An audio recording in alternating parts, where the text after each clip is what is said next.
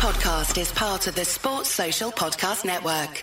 Excitement in the Emirates as Muncie Mania descends on Dubai. King Kevin and stunning Stirlo are Ireland's bedrock as the boys in green go Abu Dhabi do.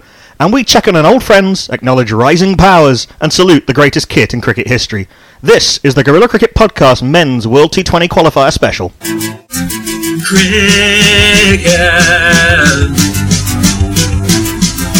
This is all about cricket. Guerrilla cricket. Not just runs and wickets. So come and get it. Guerrilla Cricket Podcast. Welcome to the Guerrilla Cricket Podcast, the weekly podcast from the world's leading independent cricket commentary provider, Guerrilla Cricket. We're recording on the evening of Thursday, the 17th of October 2019, and we extend 1 part sympathy and 3 part giggling to Aidan Markram, who, when he found out that he should have reviewed his second innings dismissal in the second India vs South Africa test in Pune, punched a solid object in the dressing room, thus breaking his wrist and ruling himself out of the third test. But much more importantly, we're on the eve of the Men's T20 World Cup qualifier in the UAE. 14 teams, 2 weeks, as opposed to 10 teams and 6 or 7 weeks, as we saw in the 50-over tournament in the summer. See ICC, it can be done. And a showcase, albeit an overdue and partial one, for the best male cricketers below the top level of international T20 cricket. I'm your host, Knuckle Mpande, and I'm joined, well, by nobody in person. I'm flying solo in the GC studio. But I've got friends on the phone, and highly knowledgeable and interesting ones at that. Associate cricket journalist and Cricket Europe writer Andrew Nixon making his GC podcast debut. Hi, everybody. And GC's Associate Cricket Director, collector of degrees and citizen of everywhere all at the same time, Professor, Doctor, and go on then also a lawyer, Tasneem Samariyal Akhundzada Sadiq Khan. How you doing, Taz? Cannot believe you just used my full name. Oh my god, this feels like court or something. I'm great, thank you. How are you guys? All good, all good. Very excited about the tournament. For those of you who, before we get into the podcast properly, just in case some of you don't know how this tournament's going to work. So there's 14 teams, some of whom qualified automatically via their T20 rankings, some of whom qualified via regional sub-qualifiers and then regional qualifiers. 6 qualify for the first round of the T20. They'll go into 2 groups of 4, along with Sri Lanka and Bangladesh, who finished in those positions when the cut-off was made for the rankings. So these 14 teams will be divided into 2 groups of 7. The top of each group goes straight through to the semis and thus through to the T20 World Cup. The second plays the third, so second in Group A plays third in Group B and vice versa. The winner of that also goes through to the semis and thus the World Cup. And then the losers of the 2v3 playoff play the 4th place team in the group. The winners of that go through to the World Cup. So 6 teams from 14. Just let's talk about the format, guys. Why don't we start there? It seems to me that it's a hell of a lot fairer than the last sort of qualifier for a global tournament we had. Certainly, and it's a good format. It just shows that when the IC want to, when the sort of TV men aren't making the decisions, that they can actually have a good tournament format. Yeah, essentially you talk about TV men. I mean, the TV men won't be there for half the tournament because a couple of the grounds a couple of the grounds that are being used are academy grounds, which won't have the TV camera set up, which isn't ideal. This time, unfortunately, we won't have Myrna Creamer Media Inc. For us to watch the games. Taz, I mean, you and I and many others complained bitterly about the 50-over World Cup format. I just want to get your thoughts on this format and whether it's likely to be as cutthroat as we've seen a lot of qualifying tournaments in the past. Knuckle? Yep, I can hear you fine. Yep. Sorry, you cut out for me for a second. Whether it would be as cutthroat, can you repeat what you said after that? Yeah, just as previous qualifying tournaments we've seen. So I'll take that last question first and talk about that a little bit. I think everybody has some familiarity with how tight games are in the T20 format of the game. I think it's going to be incredibly cutthroat in the sense that there's a lot of teams here to compete, and we're going to see tight results, and it's going to be not a cakewalk, I think, for any team. So it's definitely cutthroat, but I would agree with Andrew and yourself, really, in thinking that it's a little bit fairer than what we do see in the other formats. Part of that is because it is, of course, the ICC's chosen format for development. And there is a much smaller seeming gulf between all teams, whatever ranking they're at. in this tournament, so it does make sense. Yeah, I think that's right. Everyone's got T20 international status. We won't get the desperation that we had at the end of the 50 over World Cup with some teams playing to keep their status and essentially, in many cases, their livelihoods. I mean, we saw Peter Boren, we saw Preston Mompson basically have to retire from top level cricket as a result of that tournament, and teams not getting the results they wanted and thus getting the games they wanted. But yeah, as you say, the ICC, I think while the retrograde step they've made in 50 over cricket is so big that it can't quite be nullified by this. I think that some of the work of the ICC. No format can nullify any other. There's a responsibility to be taking the right approach in all three formats of the game, even if it is the development format. Oh, 100% agree with that. Absolutely no question that because the ICC have made the right decision in the T20 format, men's and women's, regardless of what the stats purists say, it is good that two teams can decide to play a T20 and it be called an international. That doesn't absolutely let them off the hook for the shockingly retrograde steps they've made in the 50 over format and in Test cricket as well. And you talk about the depth. Two teams who have performed at a higher level in the 50 over formats. The USA are a full member ODI nation, and Nepal have been one of the strongest teams and the sort of the best followed teams at this level. Neither of them qualified for this tournament. Yeah, I think that just goes to show there's strength in depth of associate cricket. Singapore have qualified ahead of Nepal, and Bermuda have qualified ahead of the USA. And there is so much depth in associate cricket now. The gap is narrowing, not just between the bottom four members of the top associates, between the top associates and the sort of next group of associates as well. Yeah, I think that's absolutely correct. I heard Jared Kimber, who's now the analyst for Scotland, having moved out of journalism, saying that he doesn't expect even the strongest teams to be able to go through the tournament unbeaten. Well, that's as good a way as any into the teams that are going to be competing. We'll start with Group A and Scotland. Looking at it from the outside, and I do try and follow associate cricket, but I certainly don't follow it as closely as either of you two. I would have Scotland as my favourites going into the tournament.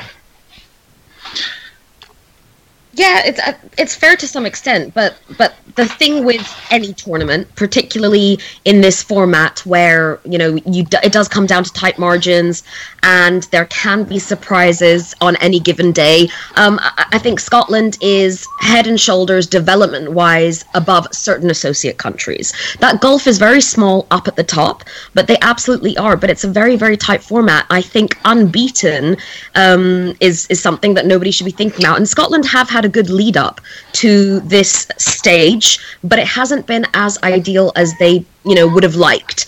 They lost the tri-series to Ireland. It was obviously by a very small margin. It came down to the final ball, but it hasn't been as smooth sailing even from the preparation side as any team really would like going into a tournament like this. They know that their competition is very strong. They may be very strong themselves, but I think favorites, you need to talk about a group of favorites. Like single teams, well, a lot can happen because of matches and net run rates and things that happen on a day. Yeah. Sorry, Andrew, go ahead. Yeah, and we saw in the 50 over World Cup qualifier, Afghanistan were the clear favourites in that, and whilst they did eventually get to final, they only just scraped through to the knockout stage by the skin of the teeth. So the favourites don't always do well in these associate tournaments.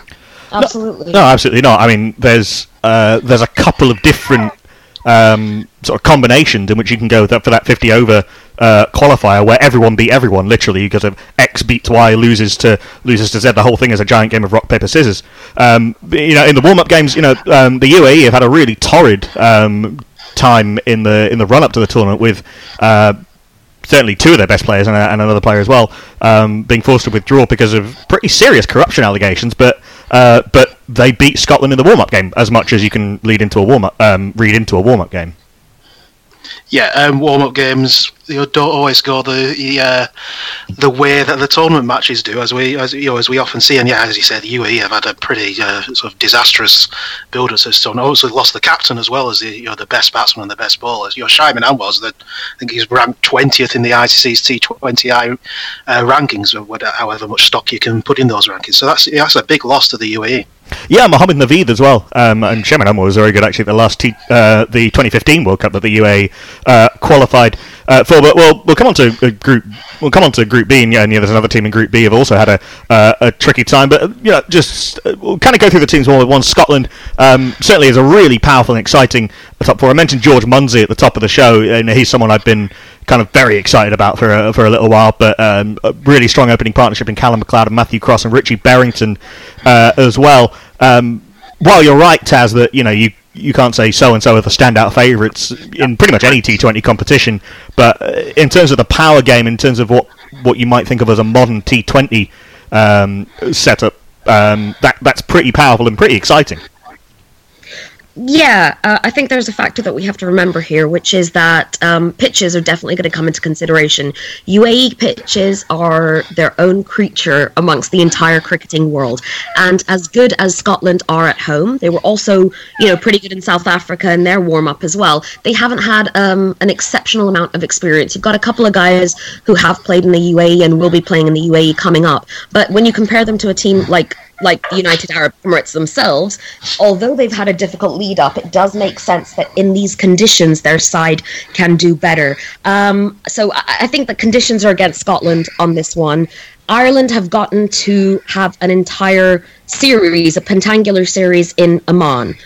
I'm not saying that the pitches in Amman are the same as the UAE, but it's a lot closer to conditions than we get in the UK, whether it's in Scotland or Ireland, than it is to UAE pitches. So I think that's going to make a difference. When we talk about Scotland's strengths, they definitely have very strong batting. They have a decent bowling game as well, and they've brought a couple of spin options, so they're not an incomplete side. They're a side made up of very, very, very good players. So I think that they will do well, but I think that there are a few other factors that other teams have that they maybe do not in this competition. Yeah, certainly true that their power game might not come into things on what can be very low, slow pitches. I mean, the last sort of tournament I watched at length in the UAE was the Asia Cup, 50 over Asia Cup, where and those pitches just got slower and slower and slower as the tournament went on.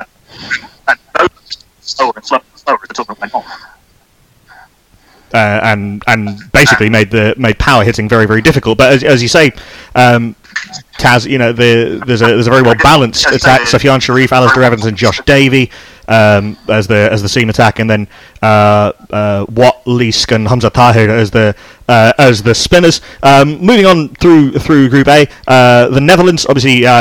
A lot of players who fans of English county cricket will be very familiar with. Ryan den Descartes coming out of the mourning period for the loss of his platonic life partner Ravi Bopara to Sussex. We've got Colin Ackerman, we've got Roelof van der Merwe, and the seam attack, Van der Gucht and Van Meeker and Snater have all got a lot of county experience. Again, does that the Netherlands team again? Does that sort of could you characterise them also as a team made up of very good players?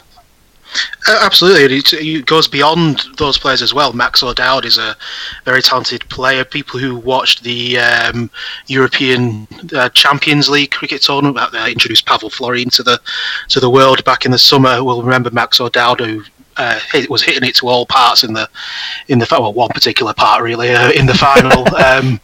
That was obviously a smaller ground than he's going to be playing on in the UAE, but he is a big hitter, very useful player to have in 2020. Yeah, 100%. Ben Cooper as well, very, very experienced in various conditions. A lot, I think, is going to, looking from the outside, again, a lot will depend on Roelof van der Merwe, one thinks.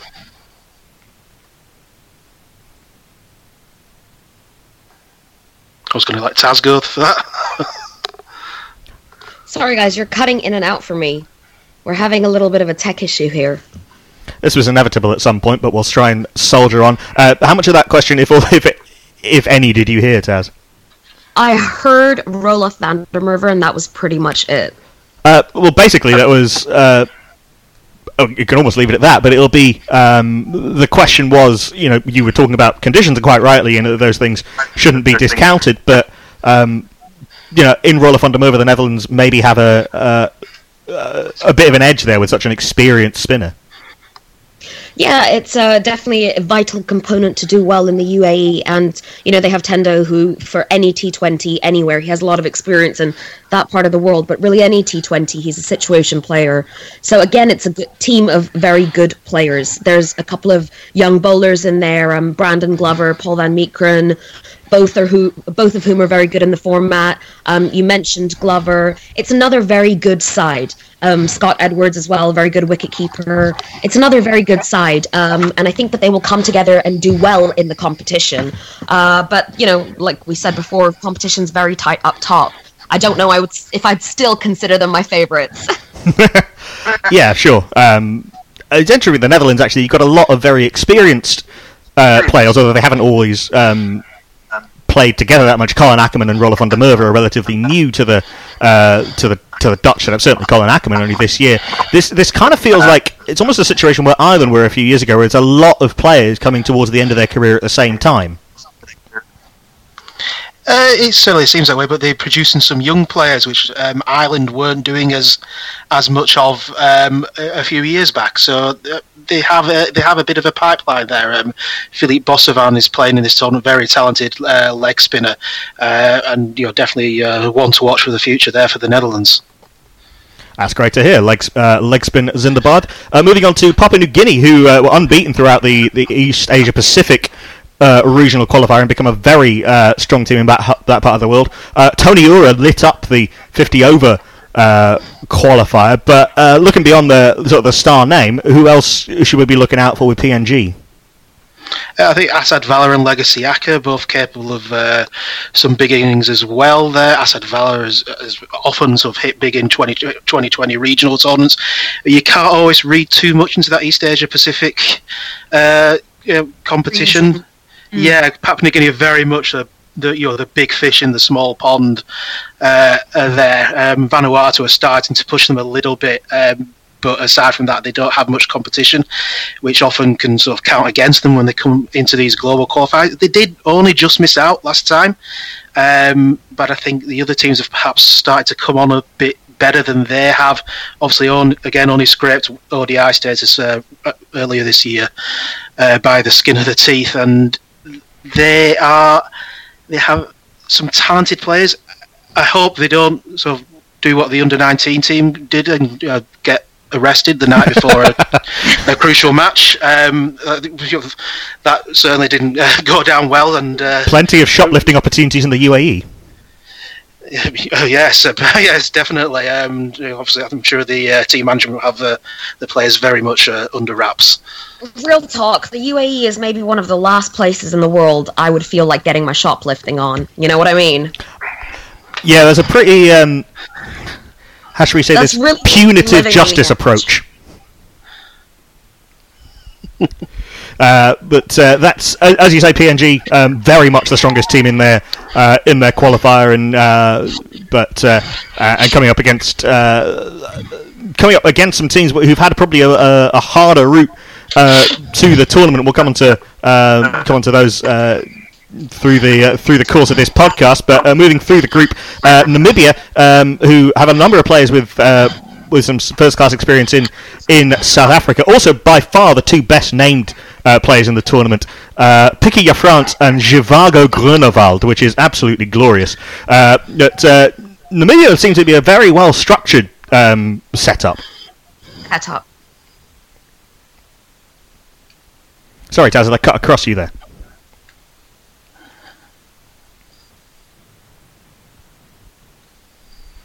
Or Andrew, if you can pick that one up. They've sort of dropped out of the South African first-class system in recent years, but there's obviously still a lot of experienced players there. Craig Williams has been around for a long time, Christy Vilhoen as well. Piquet France, as you say, and Zhivago Grunewald, some excellent names there. Piquet France was a clip circulating of his bowling action a couple of weeks ago, which is absolutely beautiful action. I recommend people seek that out.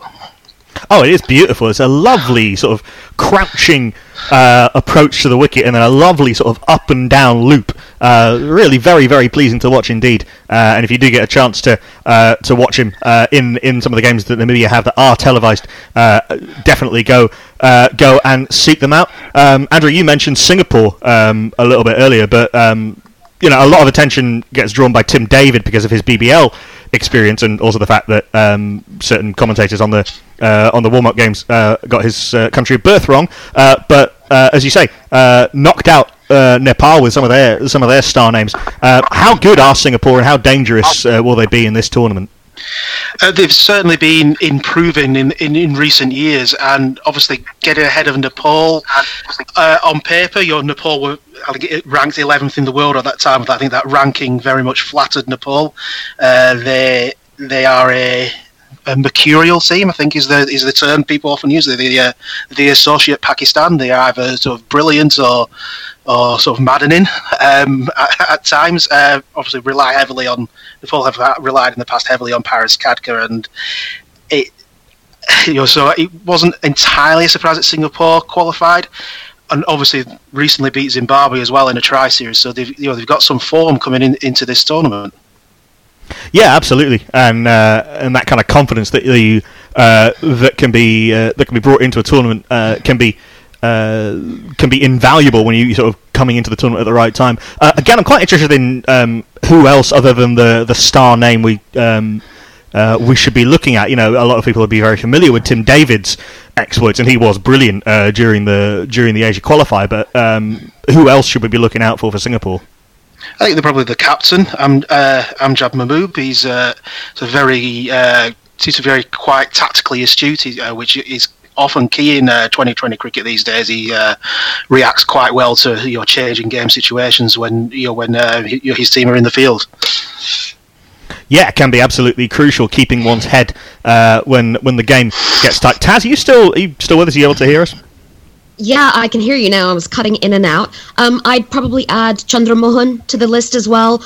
Beautiful batsman. Canada already know how dangerous he is. I think that he could be one key player for this Singapore side. That's Surendra and Chandra Mohan. So we'll come on to actually I wanted to ask you specifically about the influence of the Canada T20 League when we get on to Group B, but we'll wrap up Group A. A couple of nations who have been on probably more prominent on the world stage in recent times. Kenya, Colin Tabuya somehow still going.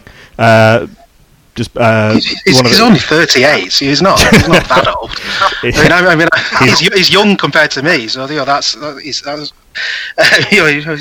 been playing for Kenya since 2000, one of the longest serving international cricketers around at the moment. Yeah, age is just a number. Shoaib Malik's been playing since 1999. Yeah, 100%. And at the tournament itself, we may well see Chris Gale, who's also been playing since 1999. But Kenya pretty well led by Sheman Goche. Are Kenya actually reviving? Yes and no, if that makes sense. They sort of occasionally threaten to sort of start coming back, and then something happens, usually administratively, and back in Kenya, and they sort of drop down a bit again. So it's sort of hard to sort of exactly pitch. Is this the revival, or is this just another sort of false dawn? Yeah, that's an interesting question. We see this at the full member level with the West Indies. Kind of is the structure there to keep that pipeline going and keep that talent coming through to where it should be? It seems to they seem to have a pipeline despite everything. Right. Players still come through. Especially in Nairobi, cricket is a very popular sport, especially amongst the sort of Asian community there, and they do keep producing these players despite everything. So they do, they often do quite. They've not been doing as well at under 19 level recently, but they seem to be sort of late bloomers very much, a lot of these players. So they do keep getting the players through at a senior level. But yeah, is this the actual revival or another false dawn? As I said, it's probably too early to say. They came through. Sorry, Taz, go ahead. Jump in there for a sec. I understand exactly where you're coming from, and you're right. There's been ups and downs, but I would just make a slight amendment that I think that no matter what associate country you're looking at, there's still always the talent there. I think getting the talent in and getting them up to where they need to be. Yes, it's a resource question with getting them up to where they need to be, but all associate countries, especially in this format, are doing that today. They're finding talent, they're getting it where they need to be. It's other things that are faltering. We touched upon the UAE match fixing stuff, so it's a little bit relevant to throw in that. I think what the issues with associate cricket, it's not the talent, it's not are the bowlers there, are the batsmen there. I think it's the stuff that causes things like corruption in cricket. And obviously we need to say that it's alleged corruption, it's being investigated, we'll see what the outcome is when the outcome happens. But the real issue is that players have day jobs in most situations, in most places, in most associate countries, if not all.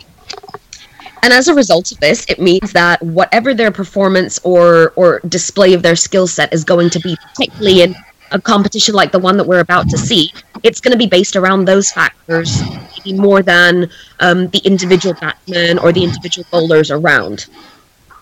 Well, that's kind of what I was trying to drive at, is kind of a question of structures and a question of support, and obviously, funding plays into that too. Even where structures are a little bit weaker, the talent is there. In almost every associate country that we have on the world spectrum, the only thing that needs tweaking to get certain sides up to where they need to be is the professionalization aspect. It should be so players regard this and have this capable of being their full-time professions, something that they pursue. When that becomes realized on the elite level, you get that filtering into the grassroots. So whatever development structures do exist, they will start to formalize more. You'll get more people coming in, you'll have a faster pathway to the elite level. I really do think that more of it is about the professionalization aspect than we think about most of the time anyway. Well, 100%, yeah. There's very obviously no shortage of talent in any of the nations that we're about to see. We'll see some superb performances from every team, players on every team throughout this tournament. That I have no doubt about. But as you say, it's about how you channel that and get it coming through more consistently, and get to a situation where players don't have to make the choice between making a living and playing cricket.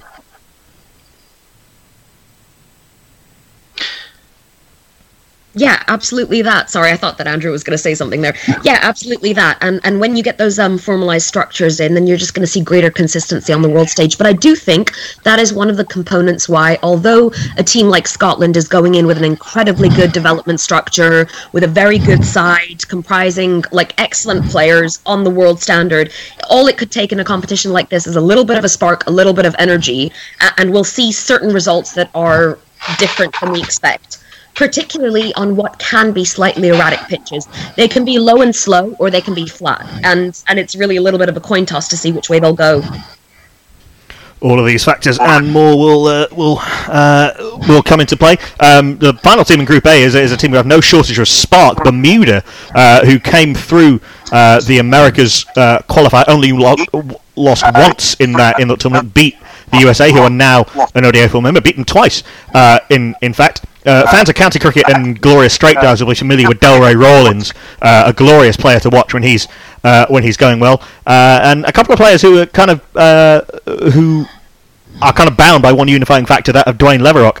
Malachi Jones, who was the bowler off whom Dwayne Leverock took that catch in the 2007 World Cup, and Dwayne's nephew Kamal Leverock, who many observers say is a very, very fine cricketer. And has the best Twitter handle in associate cricket. His Twitter handle is Dwayne Leverock's nephew. Amazing. That's absolutely beautiful. Keeping the history alive. But yeah, Bermuda, again, a team who seemed to come into that 2007 World Cup very much with perhaps a little bit too late for the end of that generation, but seems to be that there is a group of talented players coming through all at the same time. Yeah, Bermuda sometimes gets a sort of bad name in associate cricket. It's often we don't want to expand the World Cup, so you have teams like Bermuda. But Bermuda's it's not a country, it's a territory with a population of about 65,000. For them to actually got to the World Cup is a triumph, and the fact that they have a chance of getting to another World Cup is equally a triumph, and that they produce these players. Obviously Delray Rawlings with Sussex, and they were very lucky to get him in that regional qualifier. The county sides don't always release players during the season. They are punching very much above their weight, and they were a talented side. They've actually got another survivor from the 2007 World Cup in Janiro Tucker, who is older. I think he's about 45 now. So that's how I judge whether players are old now. Are they older than me? I like that. I'm going to start employing that. I'm okay for a bit then. Yeah, I'm a little way off that. Yeah, but I did have the interesting thing of having to come to terms with the first England captain who was younger than me in Joe Root. But I'm doing all right on that score. So that's Group A. We've kind of made a case for everyone there, but just very quickly, guys, who do you think will go through from that group? Yeah, you think Scotland and Netherlands will be, fighting it out for the top, and the other, Namibia and Singapore, I would expect to be third and fourth, but they could be pushed by Bermuda or PNG if they play at their best, and we have some of those strange results Taz mentioned. Yeah, I think that's actually a really spot-on guess at what's going to happen with that group. I do think that maybe Netherlands, in these conditions, will edge it out over Scotland. But no, I'd agree with the rest of it completely. Kenya conspicuous by their absence in both of your predictions. Moving on to Group B, which will be played in Abu Dhabi. Group A will be in Dubai. So Abu Dhabi, the host, the UAE, are playing in Dubai. We've talked about the loss of Captain Mohammed Naveed, the best batter Shaman Anwar, and Kadir Ahmed. But the UAE coming into the tournament with certainly before that very good results on the field, and as we talked about, beat Scotland in a warm-up game. Can the UAE keep that level of performance up with the loss of those players? It's hard to say, because it's not just about the talent; it's how they cope with that sort of chaos. You're in Dougie Brown. They've got a very experienced coach who I'm sure is doing his best to sort of help his team through it's obviously going to be a tricky time for them personally as well as professionally, if we can say that.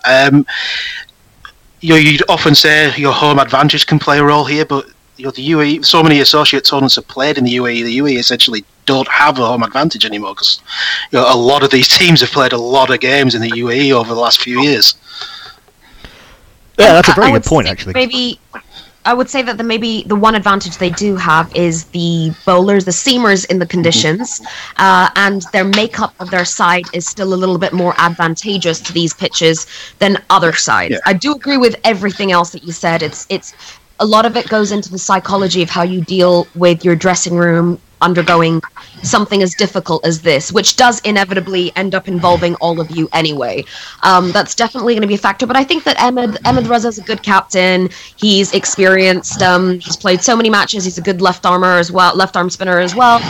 I think it's in good hands. He was, of course, formerly captain before some disciplinary issues. But yeah, no, he's a good captain. I think he's got his head on his shoulders, and they'll come out pretty okay in those conditions. You've got a lot of good players. You've got Rohan Mustafa, you've got Ramiz, you've got Junaid Siddiqui, Mohammed Osman. It's a good side, despite the losses that they will have suffered. I personally think that it will end up motivating them, but it's something that can go either way. It's difficult news going into a tournament, but I think that they're going to cope well with it. Chirag Sri has been excellent in competitions all over the world. So I think that it's a side that is relatively used to playing together, as opposed to certain teams fielded in this tournament, and it's a side that does have a slight conditions advantage. Yeah, I think they'll do okay. Maybe not top of the group, but I think they'll get just. Well, on the other side, we've had personnel issues and plenty happening off the field. Hong Kong, Anshuman Rath not that long ago quit Hong Kong cricket to try and make a domestic career for himself in India. Of course, he was almost never sort of was lost to Hong Kong a long time ago because Middlesex wanted him on their books, but were denied by the ECB's rather draconian and arcane rules, but Bawar Hayat, Tanvir Ahmed Ehsan Nawaz and Tanvir Afzal sort of all participating in a player revolt and basically quitting Hong Kong cricket. That's a lot of good players to lose all at once. It is, and since the last sort of World T20 qualifier back in 2015 as well, they've also lost Mark Chapman to New Zealand. Jamie Atkinson has quit international cricket to concentrate on his teaching career. So they've gone under a lot of change over the last few years, and administratively as well. Obviously, Tim Cutler's moved on. Coaches, administrators, all moved on recently. They've got Trent Johnson in as coach now, who I think will.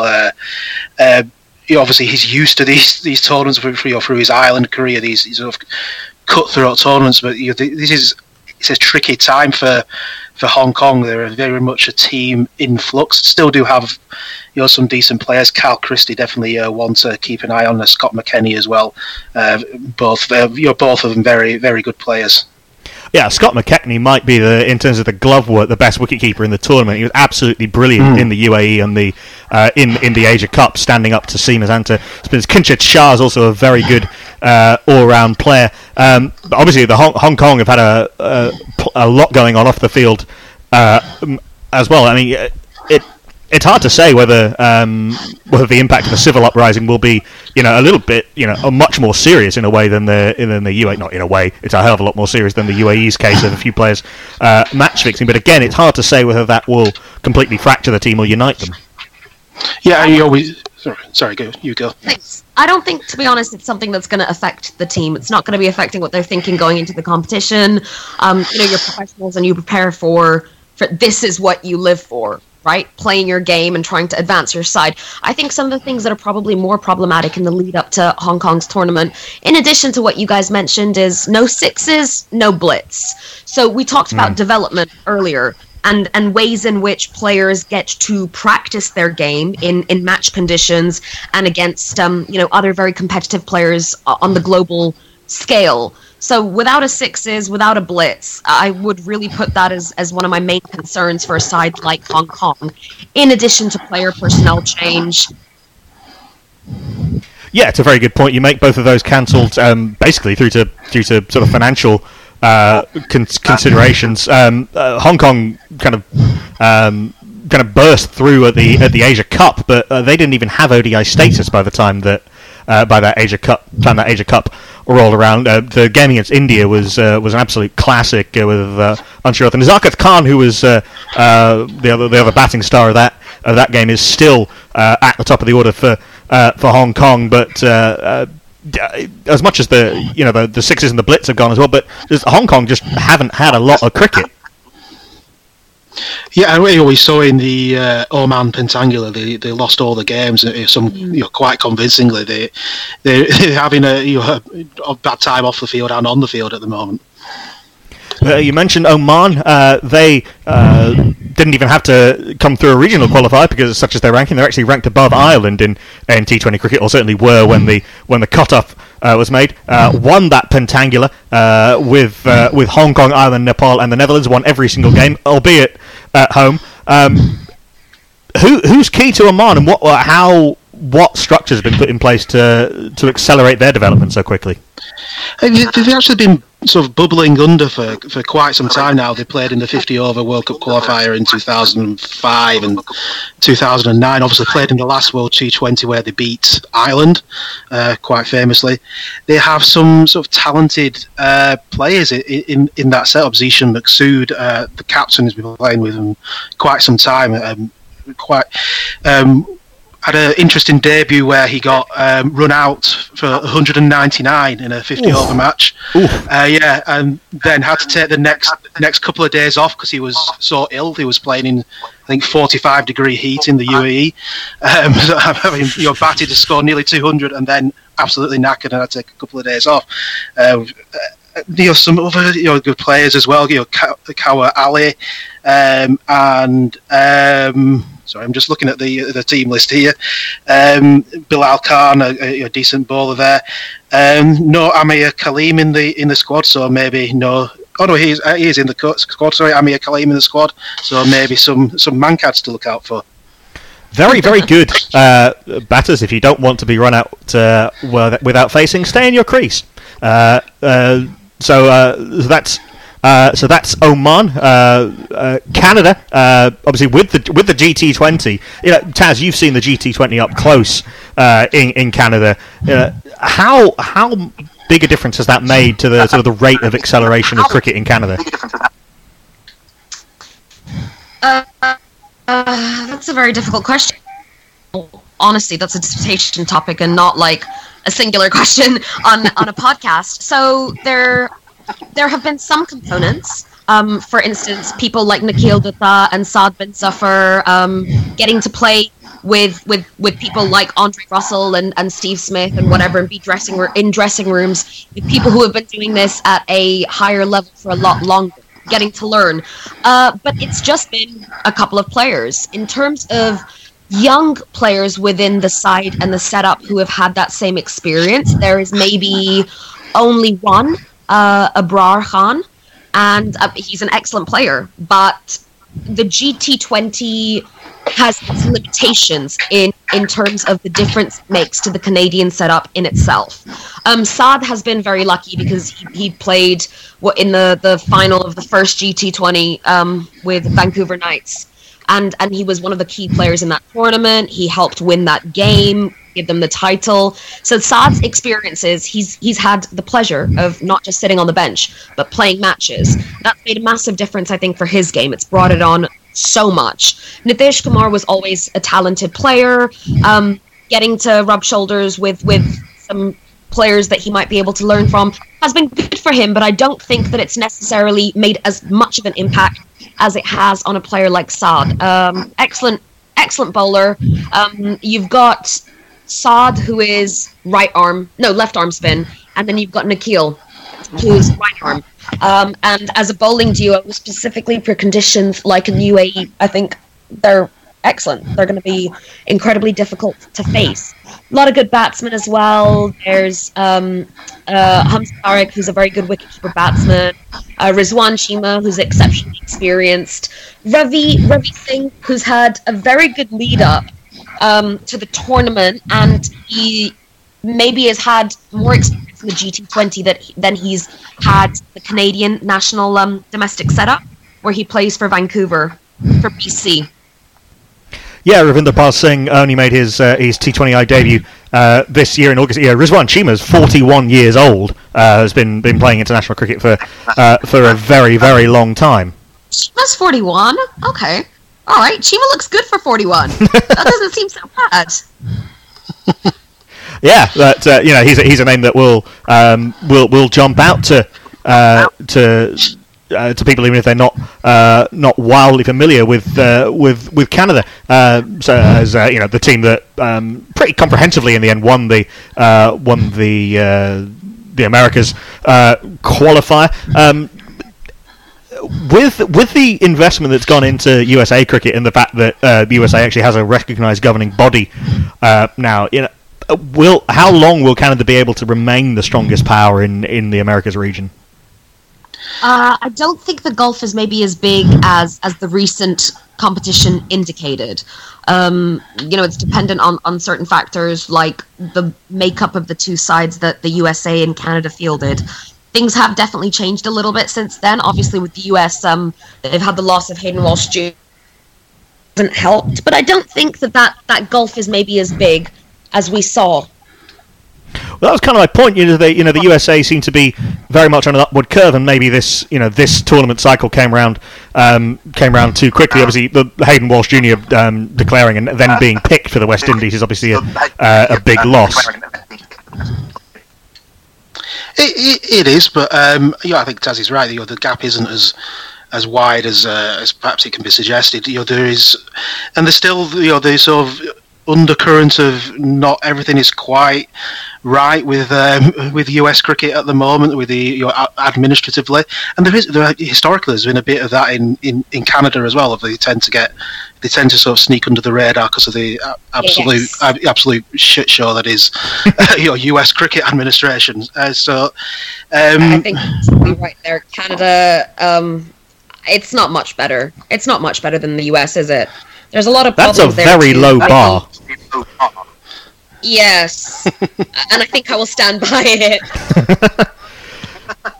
Well, moving on from Canada, a side a team and a setup who do seem to be very well run administratively, and Taz and I have had some close experience of that. Ireland, with a team that has brought a little bit of fresh blood into the squad. Mark Adair, who I'm a huge fan of, and the Delaney brothers. David Delaney was someone we were told to look out for by none other than George Dockrell.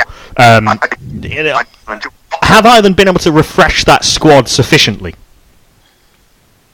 Oh, absolutely. That's what they've been doing for the last 18 months. So I have a lot of respect for the way that Ireland have approached their lead up to this competition.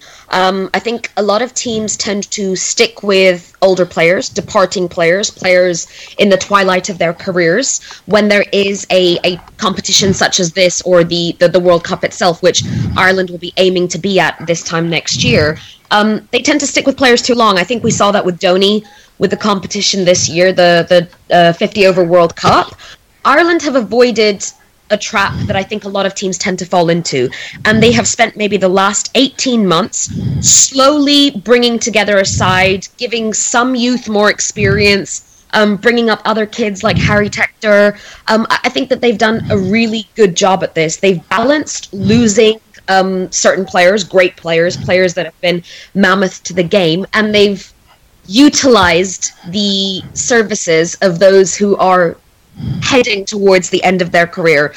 Somebody like Kevin O'Brien, I'm sure, is planning on doing other things with his time relatively soon, whether they're coaching or whatever his plans may be. But he's happily stuck around a little bit, and young players have, like Mark Adair, have come inside playing under people they grew up watching, and people who have given them a lot of time and attention to get their game up.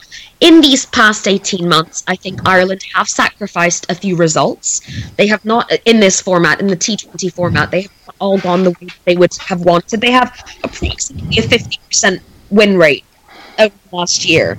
It's a pretty middling statistic, I would say. But the reason that they have that is the way that they have been integrating young players, over a space of time, instead of all at once, or sticking with your old generation who are ready to depart. And I think it's going to work for them. I think it's a good strategy to spend a good 12 to 18 months working on that. So people like Mark Adair, who a lot of people may not have heard of, have been integrated into that side. Then you've got batsmen like Andy Balbirnie having, coming to whether it's a little bit of a purple patch or it's just moved his game to another level. That remains to be seen. So I think they actually have an incredibly good chance. You also mentioned, did you say Gareth Delaney or Gareth and David Delaney both in the squad? Yeah, absolutely.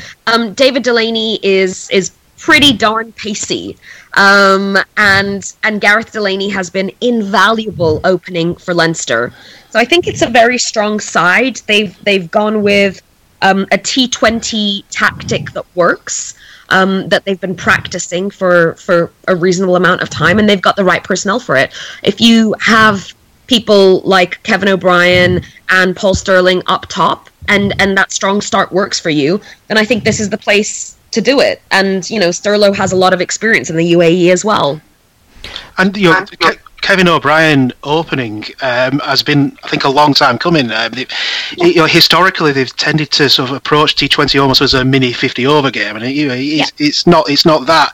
They've had Kevin O'Brien coming in as low as 6 or 7 in a 2020 game. When a player like that you want at the top of the orders, give yourselves a good start. Yeah, absolutely. And although we covered the Guerrilla Cricket Islands tour of I say tour, they played all their games in Dehradun, but against Afghanistan, and Sterling and Kevin O'Brien got them off to some quick starts. They weren't quite able to capitalise them and got absolutely Hazratullah'd in one game. But it's a very strong top three of Stirlo, Kevin O'Brien, and Andy Balbirnie, and then Mark Adair often comes up the order. He's seriously powerful. He hits the ball beautifully cleanly, and as you say, you've got younger players coming through, Lorcan Tucker and Harry Tector, a couple of spin options in Georgie Dockrell and Simi Singh.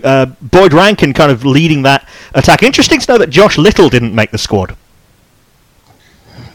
We've talked a little bit about sides with good development, and Ireland is one of the emerging nations that are really up there, in the sense that their own domestic setup in all three formats is really coming along very well. So as good as there's probably half a dozen names that you could name for somewhere like Ireland and think, how come they missed out? I think that they've gone with a good side. I think that what's going to really work for them in this situation, batting-wise, is the big hitting. They've got a little bit in there with Gary Wilson to balance it out, and you mentioned Mark Adair as a situation player.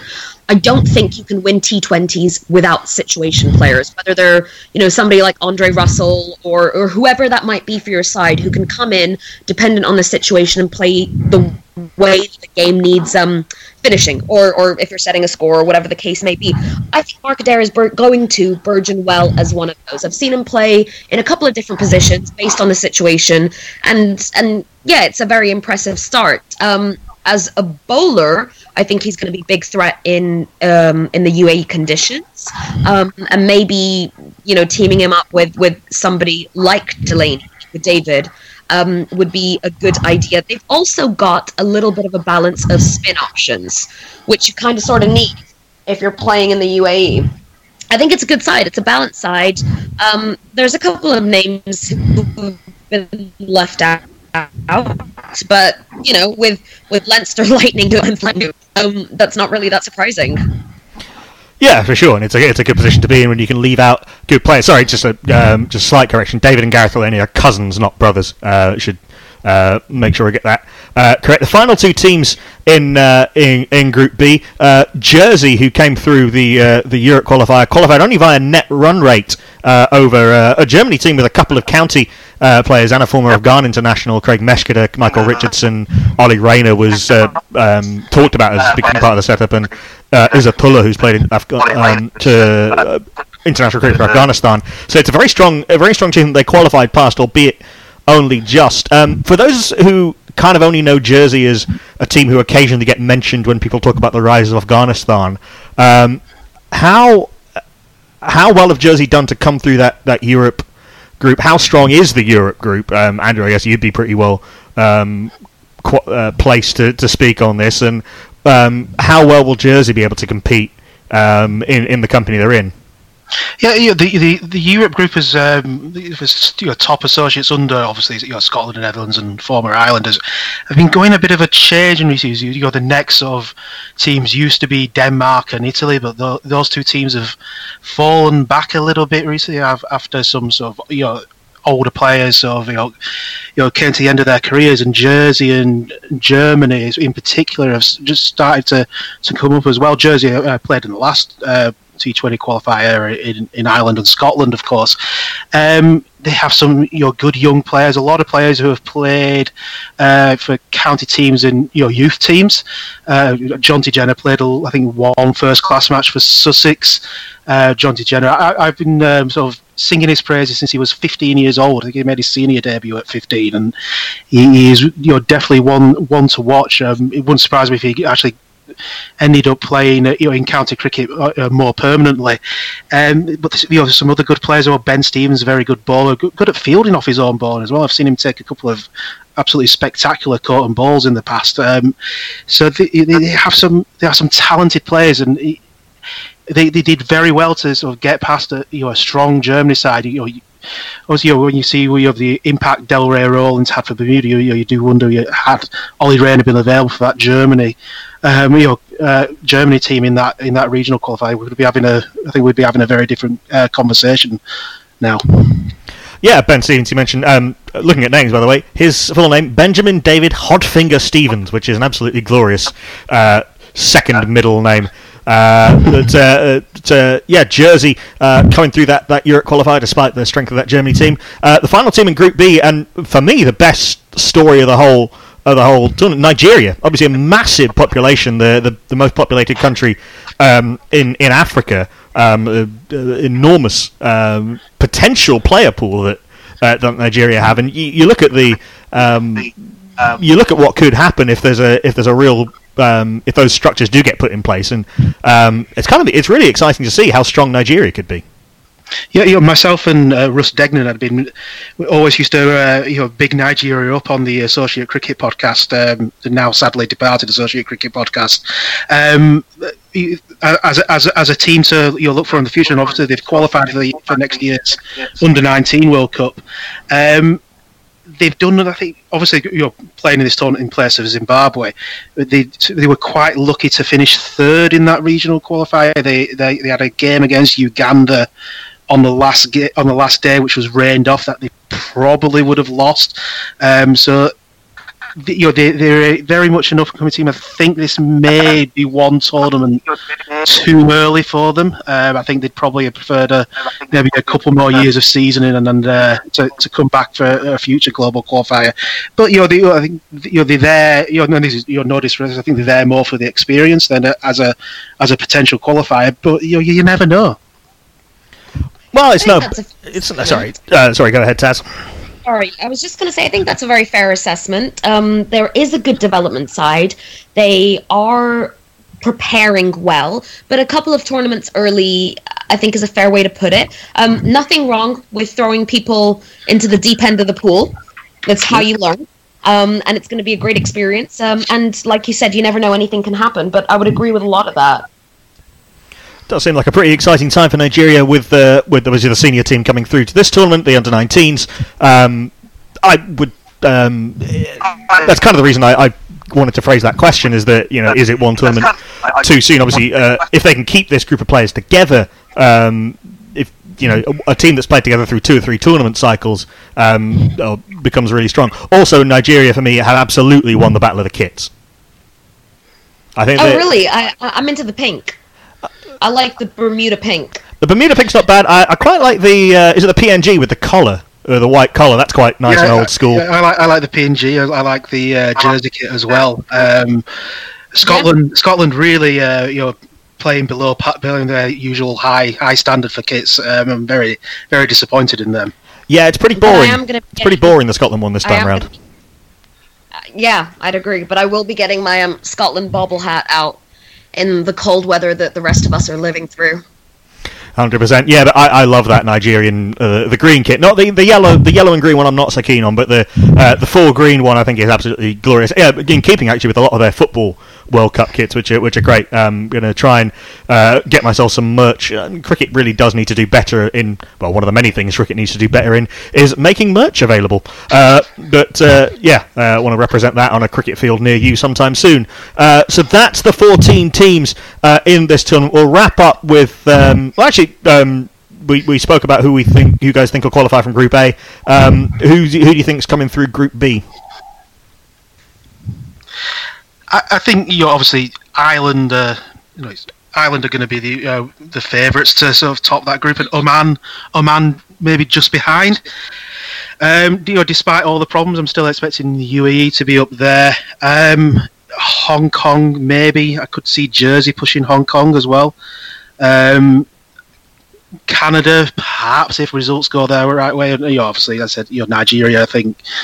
I think Nigeria, if they can get maybe 1 win, maybe 2 wins, I think they'll probably be looking more to the game against games against Canada and Jersey to try and spring a surprise.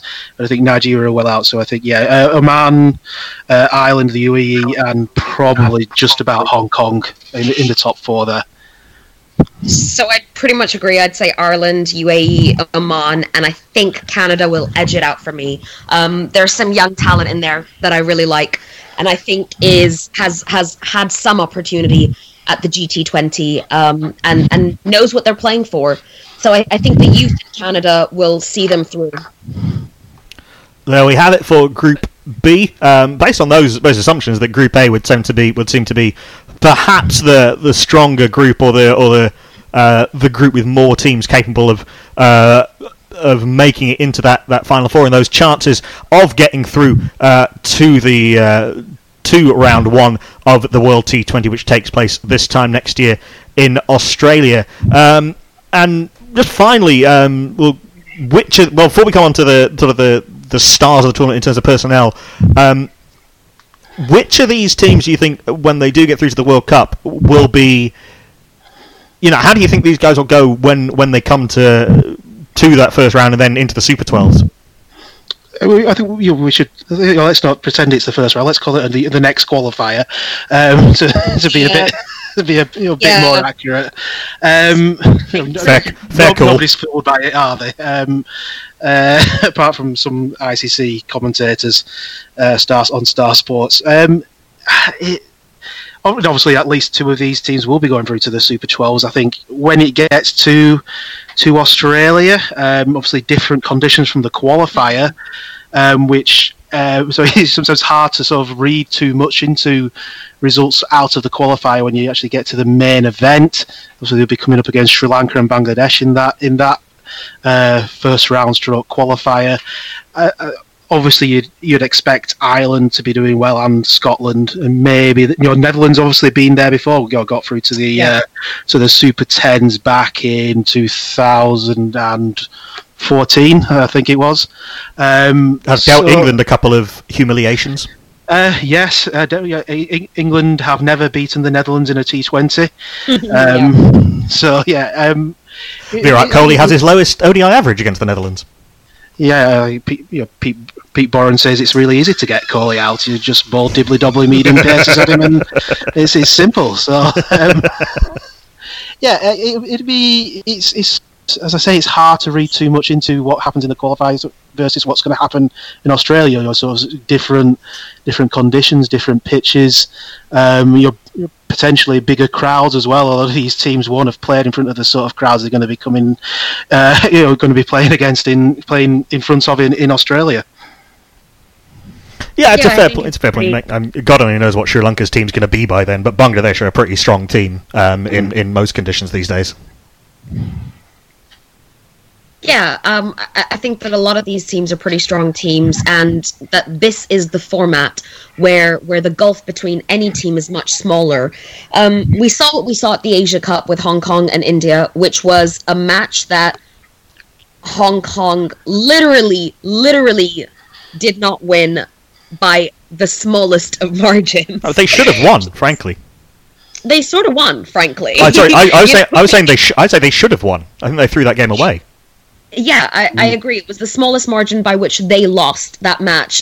If that can happen in ODI cricket, India is one of the strongest ODI teams, or really any format teams in the world. That gulf is automatically so much smaller in T20 cricket. So although I agree that you shouldn't read too much in, you need a slightly different team composition in the UAE than you need to do well in Australia. You need to have different strengths. The pitches have been different. They've been playing here. A lot of factors, but I do think that, yes, I expect that Ireland and the Netherlands will continually push most of the teams, all of the teams that they come up against, but I don't think that they'll be the only sides that can push. That kind of rather plays into Scotland's hands, I guess, on harder, better wickets. But all of that is for next year. For this sort of kind of pick up, I guess, 4 players: top run scorer, top wicket taker, player of the tournament, and kind of want to watch / rising star, someone who more casual followers of the associate game and the emerging game won't be as familiar with, but who you think is going to star. Well, top run scorer, we can't go past George Munsey, can we? I'm happy with that. Yeah, Munsey's probably up there, but so is Stirlo, I'd say. Okay, so the familiar names or big names for familiar teams coming through there. Top wicket taker?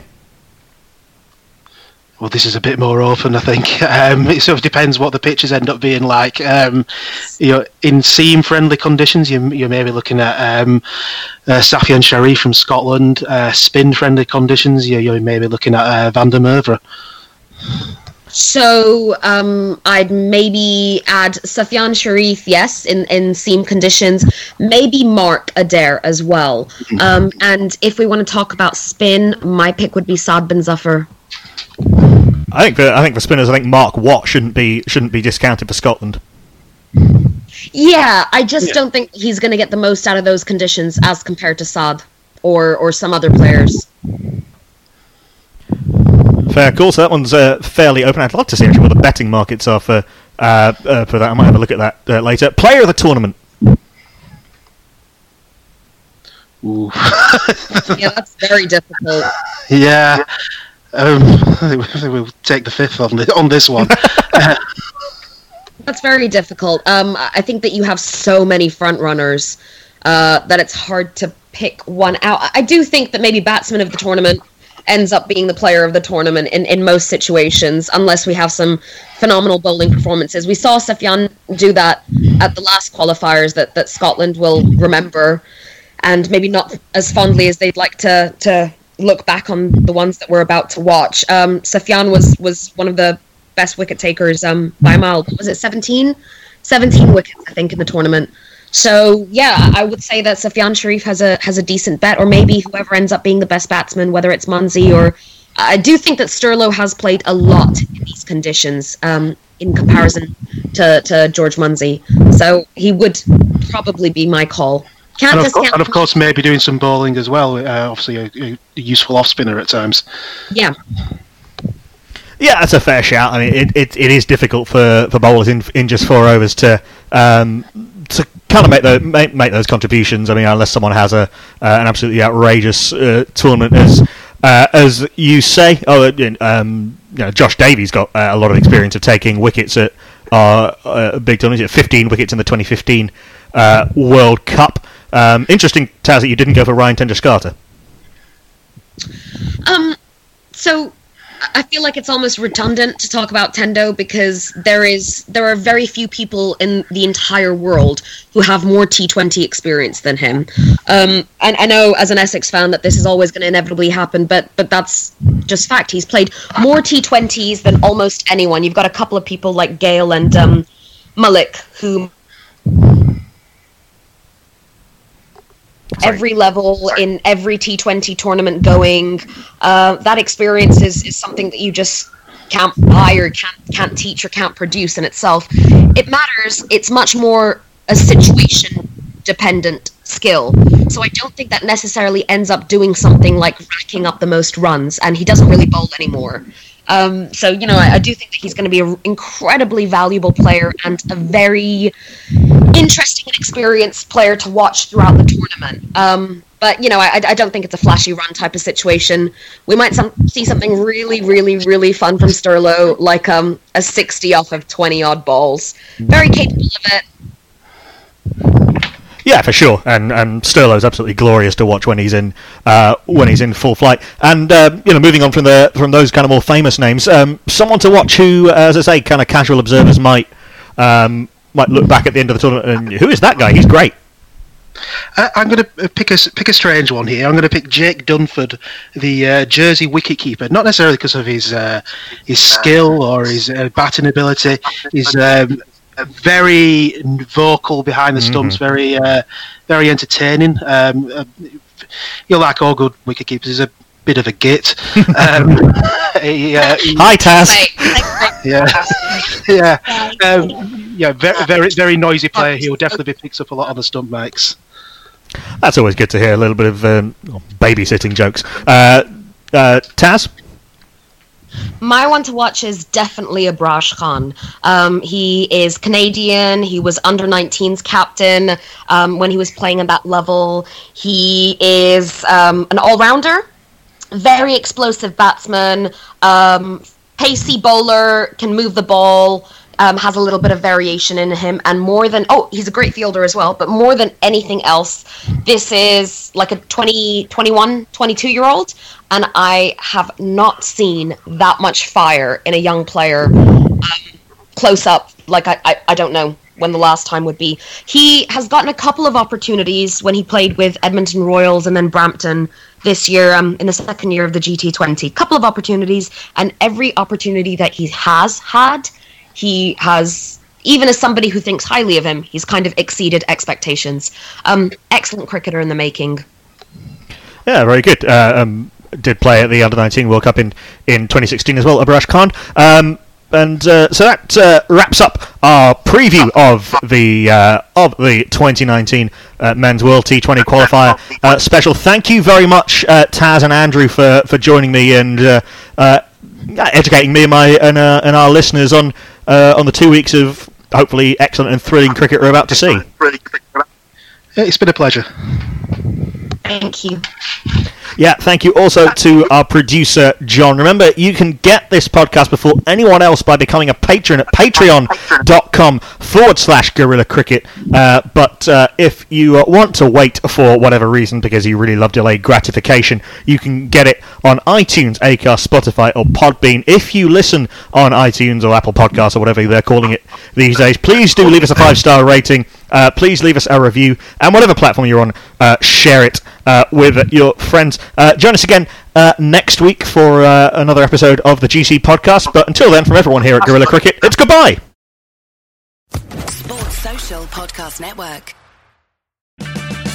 Purchase new wiper blades from O'Reilly Auto Parts today and we'll install them for free. See better and drive safer with O'Reilly Auto Parts. O'Reilly